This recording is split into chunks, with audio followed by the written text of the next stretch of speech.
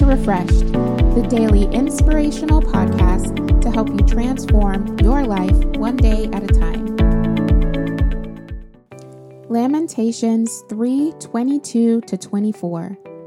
Because of the Lord's great love, we are not consumed, for his compassions never fail. They are new every morning. Great is your faithfulness. I say to myself, the Lord is my portion, therefore I will wait for him. A new beginning is at your fingertips today because mercy said yes to you. You can put feelings of unworthiness, regret, and any other baggage behind you.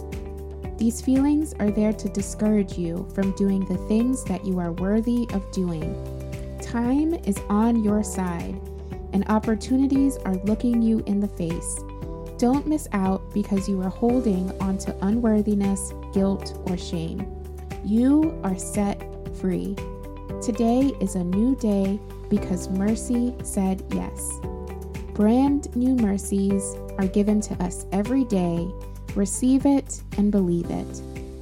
Prayer for today.